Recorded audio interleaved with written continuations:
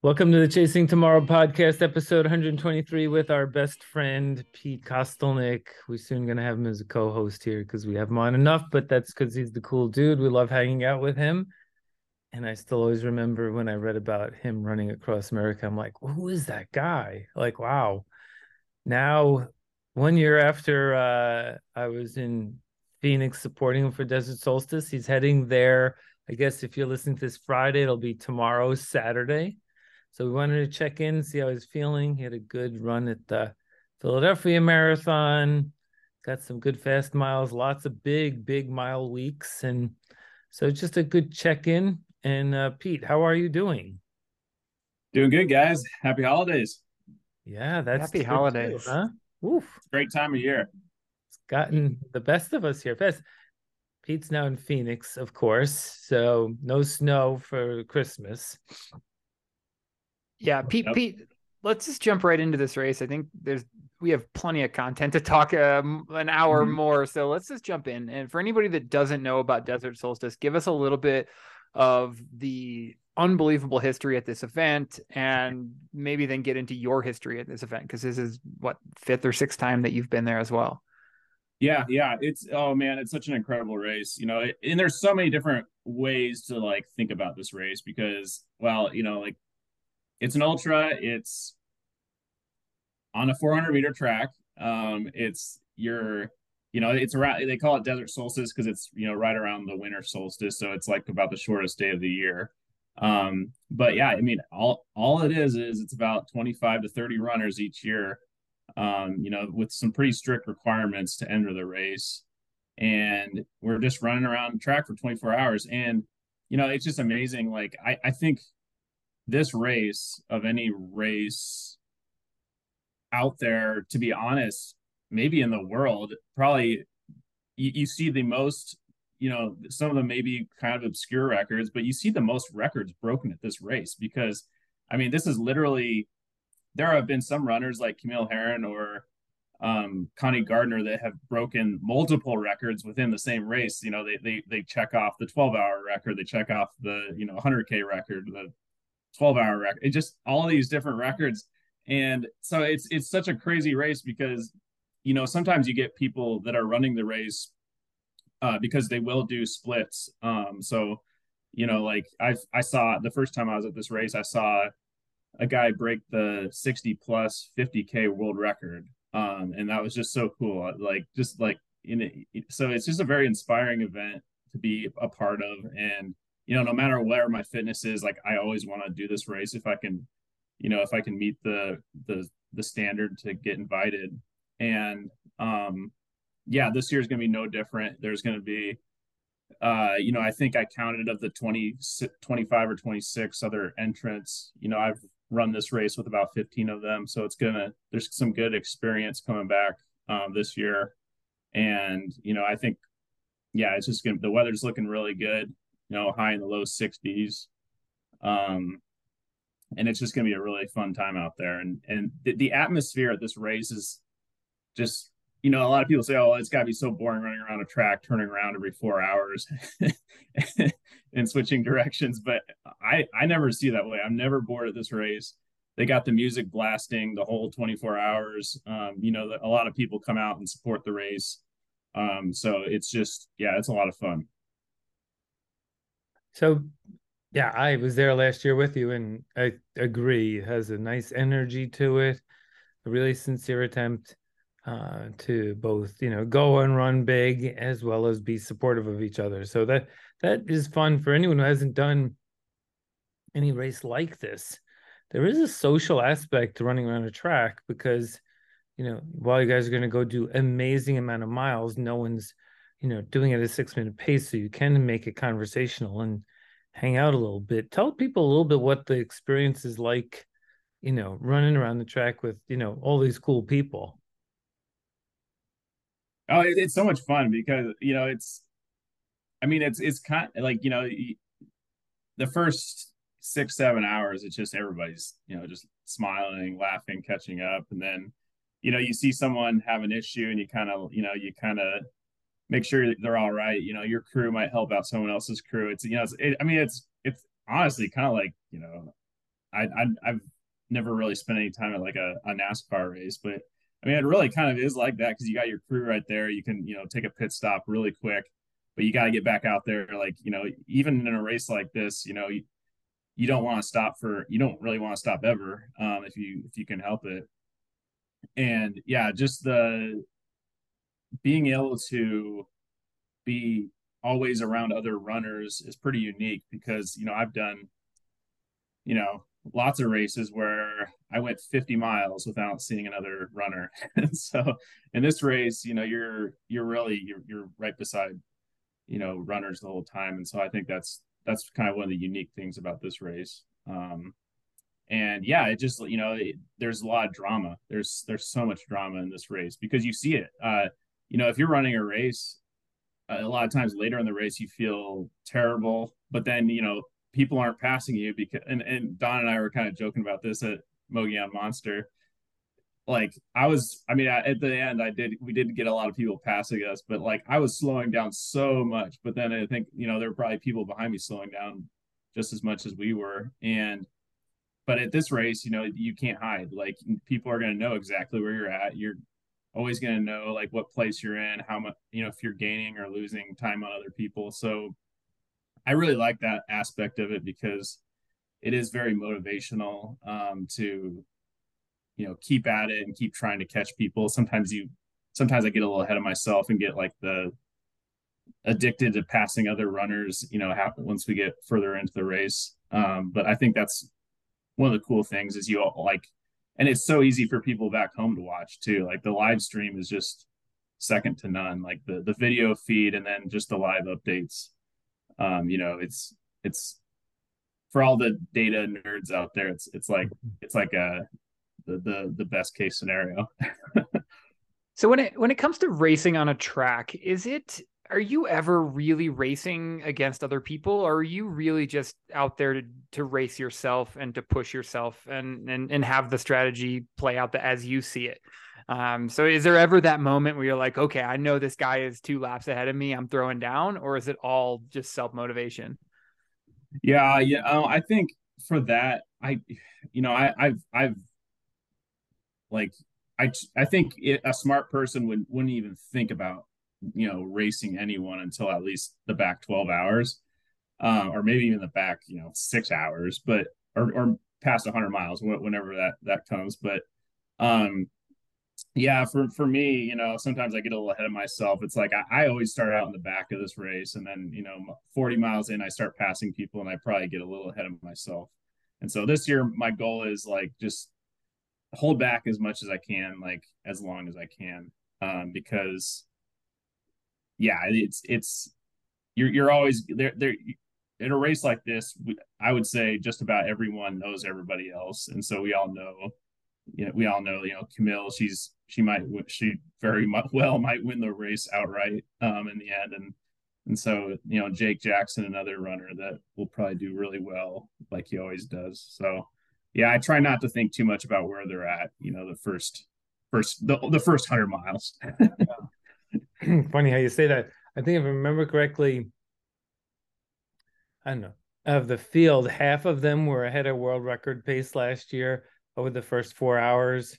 And you figure there's no way they're going to hold that. So, and they don't. And so it is good to sort of, keep it going slow because it is a war of attrition out there. Let's talk about your training a little bit coming up to the race, because you threw in the Philly Marathon in the middle of that, and you had been doing some big mile weeks. How did that all work for you? Yeah, I did a marathon earlier this year, and we had talked about previously, and I just loved it. And that's one thing I was thinking about earlier tonight was like you go into a marathon, and for me, the road marathon is really just like a celebration of your training. As an ultra runner, because I think when you do these ultras, you become really good at knowing what your body is capable of. And so doing it at a marathon distance, which is still a lot of miles, I feel like I knew where where what I could do, and within a very small window of like 2 or 3 minutes at the marathon is kind of what I felt like I was going to execute on. And so for me, it was just, I just wanted that. I just needed something to feel good about, before the end of the year, no matter, and so then that kind of takes the pressure off of Desert Solstice. And then it also, I went straight from Philadelphia Marathon, went home back to my hometown in Iowa, and continued a really big training week just straight off the marathon, and just kind of hobbled through that week. And so that was kind of like it was kind of just like a simulation of what it'll probably feel like late in Desert Solstice, hobbling through a 140-mile week. So, and then straight back down to tapering. So it was fun. It was like a one training week and then 2 weeks of taper. And then here we are, right, looking at Desert Solstice this weekend. I think it's funny that you say you're hobbling through a 140-mile week. I think that is a distance for a week that most people dream of or never will accomplish. So I got some questions personally about that, because I have hit 140 miles in a week, I think only a couple times in my life, but you're kind of known as a pretty big mile guy overall. Do you feel aches and pains? Are you constantly waking up tired or sore? Is your body now so adapted to these big training blocks and these big miles that you can do a 140-mile week, wake up the next day and hit a 30-40 miler without any issue? Yeah, I think I am very, I think my body definitely has adapted, over the years. And, I wasn't really sure coming into this fall, ramping back up after taking a few different, different turns over the summer. But yeah, I think it's just, I don't do a whole lot of very hard pace workouts. I really think it's just all the miles that I put on my body consistently, over the last 7 or 8 years. I think, I've hit, I think this will be the first year I come up short of 10,000 kilometers in, 6 or 7 years. So I think it's just building it up slowly. And that was kind of always my thing ever since I got into ultras in 2011 was, let's see if we can add 10% each year. And I think I was around 3,000 or 4,000, and I just kept adding and adding, and getting up to 4,000, 5,000, 6,000, 7,000. And then I think I hit 10,000 miles one year, just because I ran from freaking Alaska to Florida, which was over half of it. So, wow. I think, it's just the body's adaptation. I don't really do anything crazy. I can't remember who I was telling the other day that, most of my recovery is just nutritionally. Like, I eat lots of food. I eat food that's gonna, work well for muscle recovery. I don't do a lot of, I probably could do more, foam rolling and things like that. But for me, it's just, taking care of my body and, just not trying to ramp up too quickly. Although I probably took a few risks this summer just to kind of get back into the swing of things. So quick follow up on that, because I'm really curious about how your big mileage translates to a race. I know a lot of people that aren't quite that high, they'll taper and their body might be ready or might be a little bit almost lethargic at the start. I know I'm one of them that I can feel when I over taper. So do you have to be almost, I guess, what other people would consider overtraining during your taper to feel like you're ready to compete at a race like Desert Solstice? Or I know we started this before the recording talking a little bit about your taper. Mm-hmm. So I'm just very curious to how somebody that's running 10,000 kilometers a year and 140-mile weeks approaches a taper. So you're not, hitting that start line of a 24-hour race and your legs are just dead. Yeah, no, it's a great question, and it's so, gosh, it is so hard to figure out. Like, just because there's so many, it's like, like a hurricane developing and trying to predict, where it's going to go.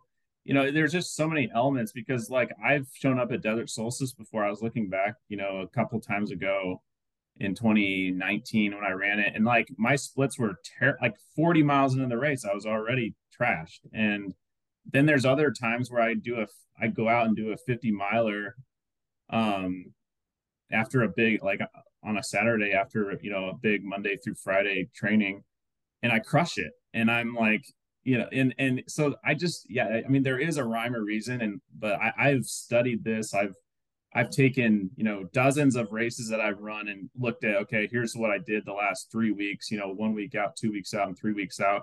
And it's so hard. Like I can't figure out the perfect taper strategy. I mean, for me, it's in generally like I'm down to about, maybe 60% of my training block mileage 2 weeks out. And then I'm down to like, 30% the week, leading into the race. But gosh, it's so hard to tell.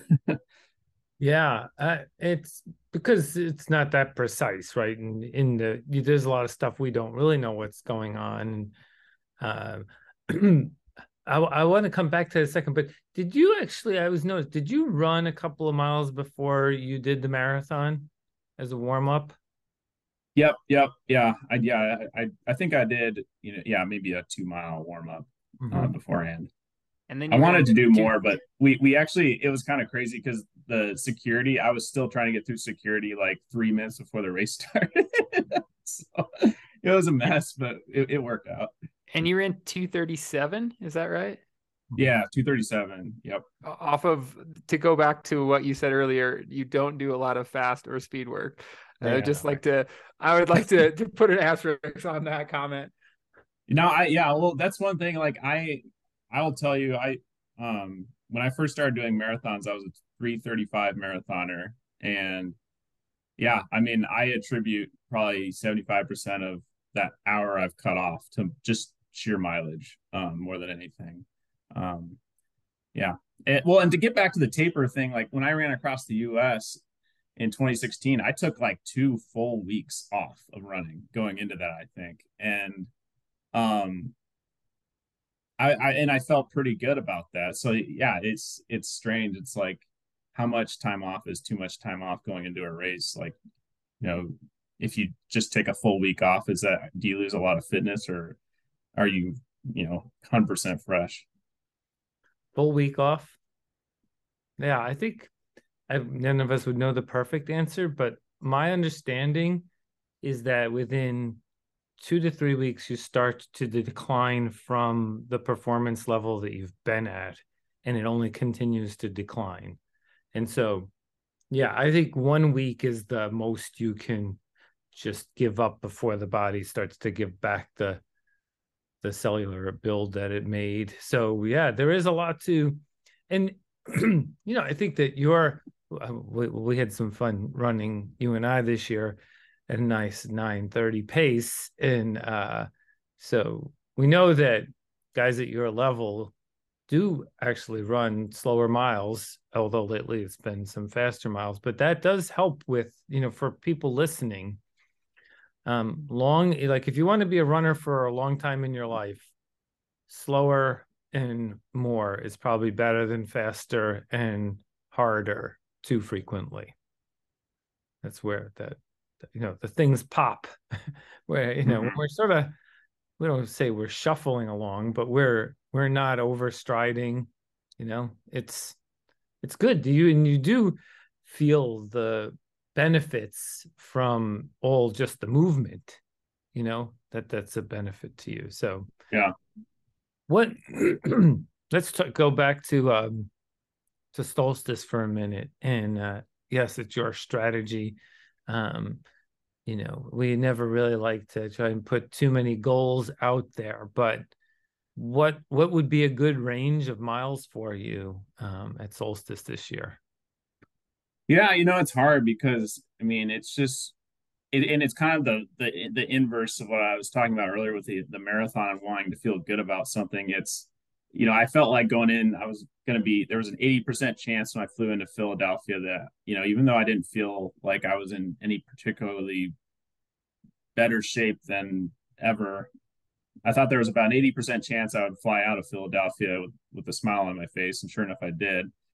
But with something like the 24 hour, I feel like it's the inverse. And I feel like 80% of the time you come away disappointed with a 24-hour race. And so I think for me, a D goal would just be to get my fifth 100+ mile finish at Desert Solstice. Like I don't think I'll be happy with 100 miles. It's definitely not what I'm going there for. I think if I could get 150, I think that I would be very, very happy about that. And I think I'm not really going to shoot for much more than I think 150 to 155. And so I think if I can hit that, that always kind of seems to be where good runners run a really good race at Desert Solstice. It's usually in that 150 to 155 mile range. I did when will you know if you're on pace for that? I just out of curiosity, like, will you know like a couple hours in, oh, that's still realistic? Or, like, how does that play out in your head?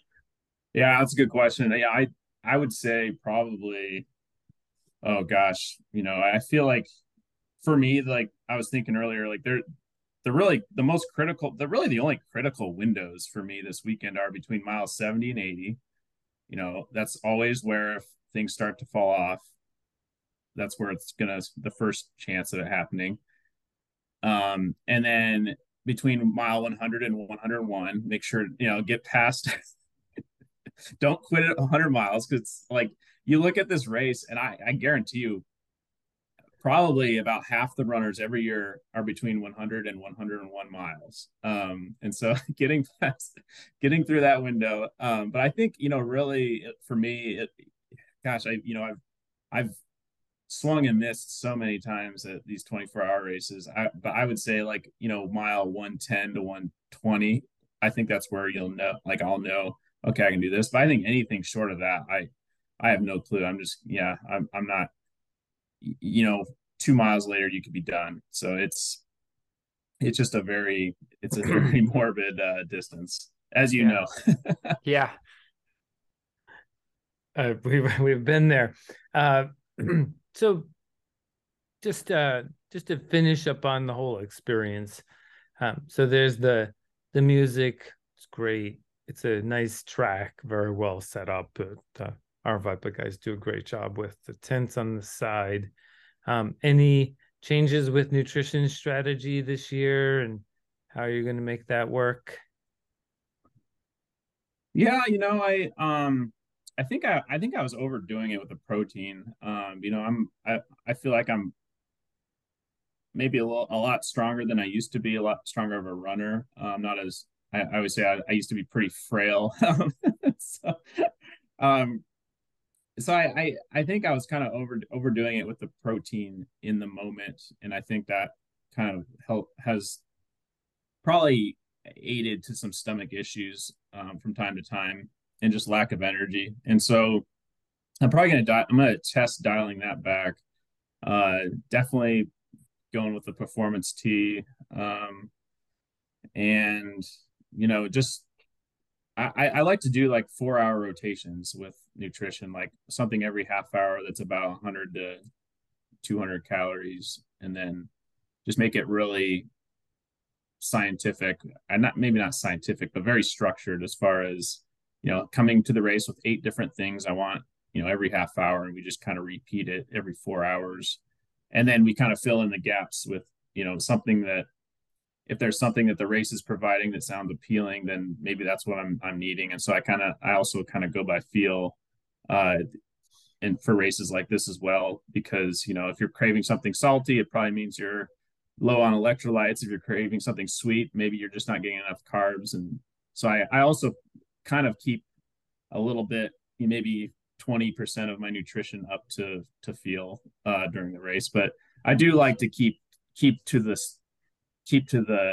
plan as much as possible, though, just to not get too carried away with one thing over another. Yeah, that's smart. I mean, you know this better than most, but I think all three of us on this call know that ultra nutrition is kind of a crapshoot. Pretty much every race out, the same thing that worked perfectly the last race might be like totally not working for you. We've all experienced it, and it's not fun. So having some flexibility and not being rigid and pushing yourself, point the past the point of success with one thing is a really wise strategy in any race. So getting back to the race itself, I know you've mentioned a few names that are going to be there and a few records in the past. If you had to, I know Joe Figes is really famous for kind of prognosticating longer races in this field. So put your Joe Figes cap on and like what records are going down this weekend. Who do you think are the contenders? I won't say pick who's going to win, but who are the contenders for big days? Who are contenders for Team USA qualifying runs? Just give us a little bit of the field here. Yeah, I love this race because sometimes you get you get the people that that have done this race. I think, yeah, if I look at the roster, 20 of the 26 people have probably run this race before. But then I mean you get people, like just looking at the list, like Jeff Browning's running, like maybe one of the most legendary 100-mile trail runners of all time. I don't know if he's ever run a flat race in his life. So yeah, I mean, it's, and Andrew Skirka, it's I love when I see that, because I think like David Laney showing up, Ultra Runner of the Year back in 2015 or whatever. He's still a young, kicking it rock star ultra runner. He shows up and runs the 100-miler, and he's lapping everybody else every few minutes, because he's going for the 100-mile mark. And so I don't really know if anyone's intending to go for less than 24 hours. Usually you get a few people going for like a age group 50K 100K record. But I think it's going to be such, the women's race is going to be amazing. I mean, I think Camille's going to re-break that 100-mile world record. I think that's probably the most, I think that, like, if you're looking for a record to be broken, that's the one to keep an eye on. But then as far as the 24-hour, Allie Allen, formerly Allie Venti, I'm really excited to see her name on the list. She's such an incredible runner. Micah Morgan's Nicole, I think it's Monet or Monet. I can never remember. But I mean, and then Marissa Lezak, just such an incredible women's field. Pam Smith, I believe. I can't remember if her name is still on the list. So yeah, it's going to be a great race for the women's 24. For the men's 24, I think Jake Jackson and Olivier LeBlanc are probably the two that have had have the best PRs in the field. So they would probably be, and then you can never count out Bob Hearn. So I think those three are probably the most likely to have put up big distances, just because they have proven that they can do that. I'm gonna throw a dark horse name at you. This guy Jeff Adams, who I raced against at Ohio Backyard, has a 14.5-hour 100 at Tunnel Hill. He can scoot. He's been around the block. He's done a couple of last man standing races, but I think this is his first 24-hour. That guy's got the speed and the talent and just the mental fortitude to put up a pretty big 24 if he has a good day. So look for him out there too. Cool. Yep. So it's good. And that's the thing. There's always the people that you haven't raced with that show up to these races, and they're everybody on this list had to get here. So to be on that start line, you have to have proven yourself already. And so, yeah, it'll be, I think, and then there's some younger guys like Jimmy Strayhorn that, could put up a lot of miles. So, yeah, I mean, everybody out there, it's going to be, I think this whole field of runners, each one of them could get 140 miles or more. Now, the only thing is, it's probably only going to be about 20% of them that actually do get 140 or more miles. And that's the tough part. But yeah, it's going to be so much fun. So the change subject just tiny bit, the tragedy that was this past weekend that Don or I didn't either get into Hard Rock or Western States. Pete, you were in both lotteries as well? No, I was just the Hard Rock. I did Just not Hard get Rock. in. So, You didn't yeah, get in Yeah, I either. probably yeah. had We went 0.5. like the rest of the world, 0 for 3 to get in. I had Yeah. 8 tickets in Western. I mean, yeah, and 4 in Hard Rock, and zip.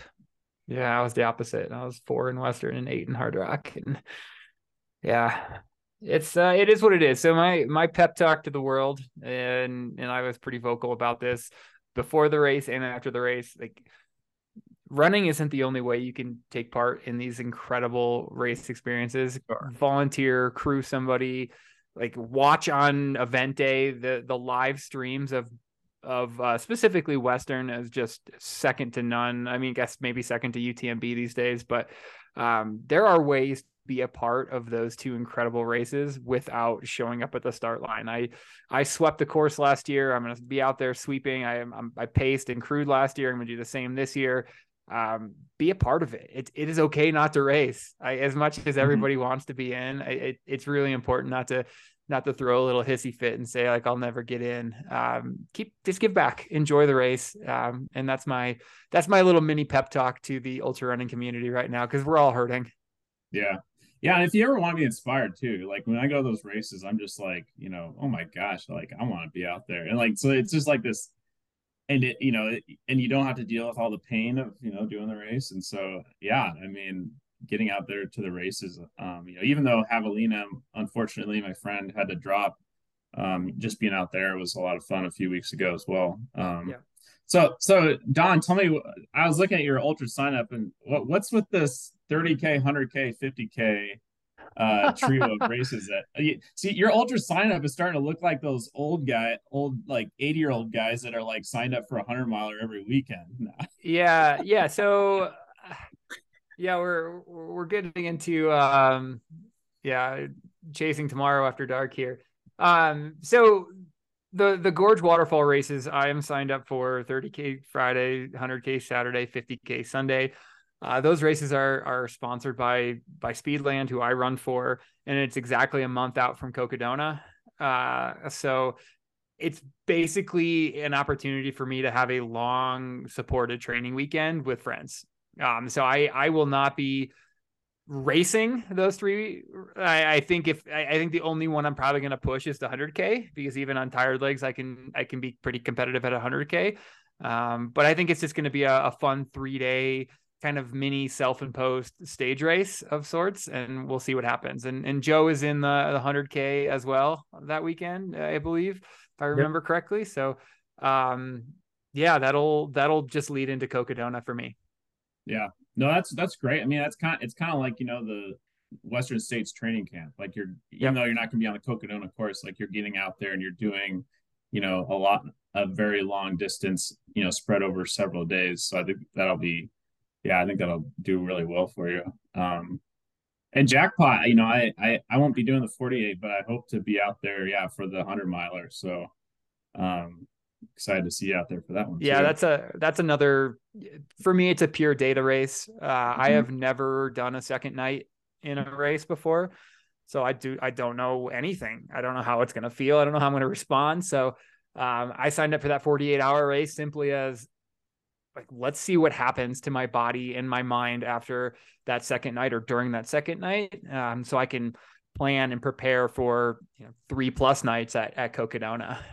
So like I've kind of bypassing the 24-hour thing and just, I guess, I've done a non-traditional 24-hour race now on the treadmill, but go right to the 48-hour. I think it'll be a fun challenge for me.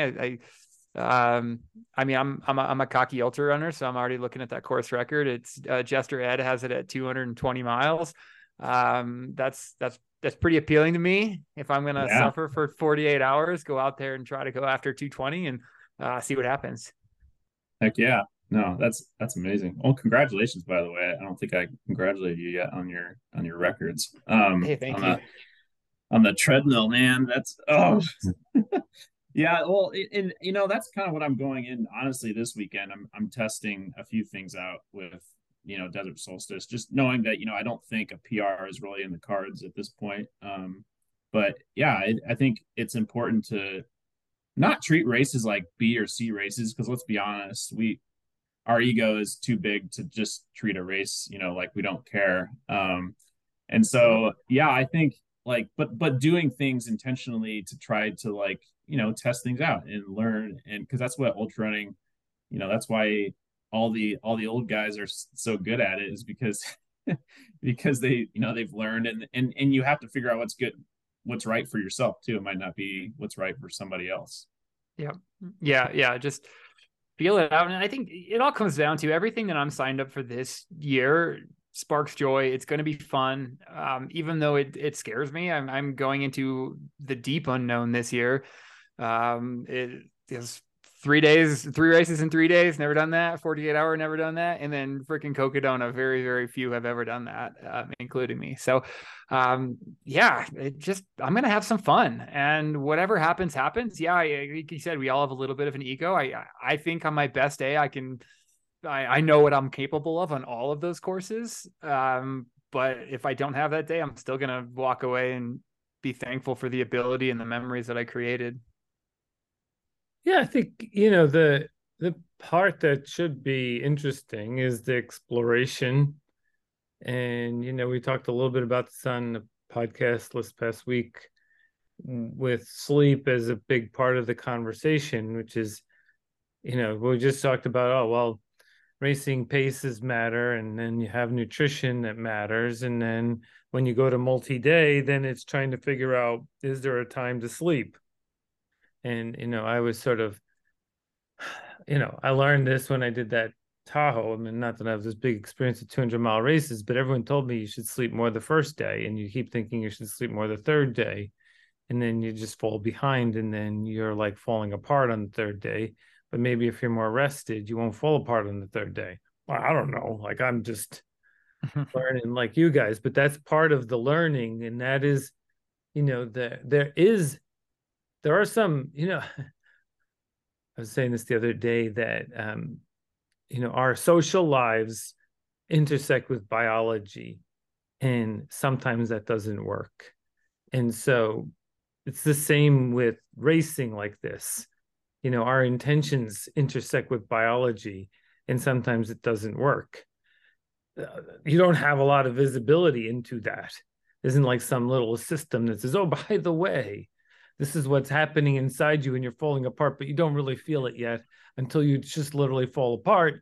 And so you could have done something, but you didn't know that. And so that's the whole part. That's why when Don said before, you sort of never know what you need in an ultra race to eat, because you're usually eating for what the body has decided it needs. And that's what's happening. So it's this very awareness. I think that's why the pacers are important, to keep us aware. And, but the spirit of it, I think for all of us, why we've spent our time out there and the training, everything, is just to go experience it and figure it out. And I think the reason you win the day you win for any of you guys is that it all just happened to work that day, because you guys are ready every other time. It's not like one time I was that much more ready. I think it just happens to be that those intersecting points didn't overlap so badly that, something else happened. It's just fascinating. So yeah, we're always chasing the perfect day. You never expect it, but you're chasing it, and you hope you can have it, and you're capable of it, and that's what keeps me coming back. Yeah, I mean, it's just like, the further the distance you go, it's like the deeper into the ocean you're going for that, that big whale. And then, the longer the race, the more likely it is it's going to her to not be what, as good as you expected, or maybe not expected, but as you hoped. But yeah, when it works out, it's like the best feeling ever. So yeah, just high risk, high reward, I guess. Yeah, worth the effort, right? What else Yep. we can do with our time anyway? Actually, just a quick question on that, Pete. When you were doing, because the longest one you did was the Alaska down to Florida, did you have as much variability on the days in terms of how you felt? Not, I mean, not so much how I felt, but it was definitely it was kind of like Don's 3 races in 3 days with a 30K, 100K, 50K. It was it was just really based like each day it was like, okay, now I got to run 70 miles, and then the next day 40 miles, and then the next day 60 miles. It was kind of just all over the map as far as distances. So I really enjoyed that. Like, it was just like, okay, today's like an easy day. It was not like, running across, first time I ran across America, it's like, okay, we're gonna do the exact same mileage every day, and then the RV is gonna park here, and that's where, the same thing with like Dave's run across Canada, where it was like he was down to, the exact same kilometers every day. But yeah, I mean, I felt, yeah, pretty much about just slow and achy the whole way. Are you what Hoka sneakers you running in this weekend on the track? I was Clifton. I was catching up with my good friend Larry Stevens, amazing 66 year old ultra runner who I think he won the Fat Ox 24-hour here in Phoenix over the weekend outright. And just for some context, so it started raining late Saturday morning, and then it didn't get done raining until Sunday morning. So it basically rained for 23 of the 24 hours he was running that race. And we probably got about half our annual rainfall here in Phoenix while he was doing that. But anyways, I was talking to him about, one of these days I would like to try to see what, a carbon shoe would do on a 24-hour race. I don't think that I'm gutsy enough to do it this weekend, so I'll probably go with my bread and butter Clifton shoe this weekend. But now, like what Don's doing, I really want to start testing more stuff out, and maybe for Jackpot 100, I'll wear a carbon shoe and see, how does that feel for for that long of a distance on pretty much paved course. Yeah, it's fun to tinker, and you can always change shoes. Right, like at the end of the day, right, yeah, if you're not feeling it, I mean, yeah, it's time. Your only currency is time, and you're spending it to change shoes. But like, what is that, 30-40 seconds to flip into your good old nice pair of shoes? And I don't know about you, but for me, mentally changing my pair of shoes, even if I'm going into the exact same type of shoe, like it is like, hey, that last bad section, that was the shoes, that wasn't me. And then it's like the one thing that I always do that it's like, okay, things are going to be better now. I have a new pair of shoes, because who doesn't get excited about having a new pair of shoes? So, you can always think about tinkering, trying a plated shoe, and then be like, if it's not your day, put on a new pair of shoes. You have a new perspective. You're gonna, go faster than you ever did before. Yep, absolutely. And will you change them at all on the 24-hour, or just one pair? I'll bring an extra pair, but I'm hoping not. I hope to keep the same on. But yeah, I mean, for multi-day races, I've definitely always changed shoes. And it's just there's something magical about putting on a new pair of shoes, and just, I don't know if it's because you don't smell your stinky feet anymore. I don't know. There's just something. Yeah, there's something about that. A new shirt, a new, anything. So, but yeah, for this, if I do have to take a couple minutes pit stop, maybe I'll just, change shoes. I know when I give Tyler a hard time, my friend that I paced at Leadville. I think you saw Joe. I think we changed his shoes about 6 times during that race. I was lucky enough to hear that story while we were running Mogollon. It's quite the saga, is the best way to put it. Yeah, we'll go there. It was and just back to that, unpredictable, and who knows what's happening sometimes. And you just I think here's what we would tell anyone listening though. If you're getting a lot of blisters, you're wearing the wrong size shoe. That's what we know. Because all of us, I've finally gotten to a point where I don't ever get a blister anymore. And I used to get them all the time. And then I was like, oh, my shoe is too small. The thing is, you don't know. Like, who tells you these things? Yep. Like, don't just keep thinking, oh, this is just what happens. Yep. And finding comfort in it is a good idea. Even running in the rain, you don't have to get, like I use wool socks, and they wick the water away nicely. And so I never get it even then. So All good things. So then desert solstice, then taking it easy, thinking about what happens early part of next year, trying to get ready for Cocodona. Any plans on the calendar yet, Pete? Yeah, I'd like to do when you guys come here to town for Coldwater, I'd like to do the Phoenix Rock and Roll Marathon that weekend. Mm-hmm. So that could be a fun weekend. See you guys out there, and then run on the roads here in the city that weekend. Yeah. And yeah, jackpot 100-miler. I'd really like to do that. Boston Marathon. Oh, Signed up for that, and so the perfect training race for Cocodona is Boston Marathon. Perfect terrain. Yeah, exactly. 2 weeks out. So but yeah, I don't know other than that, like I think part of me wants to finally go do the Spartathlon this year, but it's I just have never been very good about doing international races, but I think that's the one international race that I would really like to do. So maybe this is the year to go do it. I did the it's worth it. Yeah. I'll say Spartathlon was hilarious. Oh yeah, Spartathlon's amazing. Worth doing once. We can talk offline about why I won't go back. I'm glad I did it once. I know the story. Yeah. Not a good story. No, I actually I had a holiday party this past weekend, and a friend of mine was there he runs. He's just a fun guy, but quite slow, which is cool, right?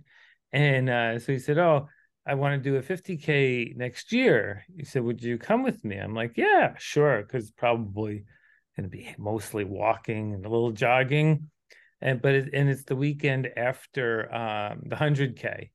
So I'm like, "Oh, that's pretty cool. I'll do the 100K in Oregon. I'll go back to New York, and then I'll do a 50K with him in the mountains. It's called Bear Mountain. It'll be a lot. It's like 7,000 feet for 50K. So it's quite a bit of up and down. So like, all right, that's a good thing, getting ready for my June 100. So, and then of course supporting Which of You characters down in Arizona during Cocodona. So it should be a fun year. It's looking like we all got a good setup for 2023. Joe, we need to talk you into doing Rock and Roll the day after Coldwater Rumble. So I'm doing the double again this year. Oh, you are?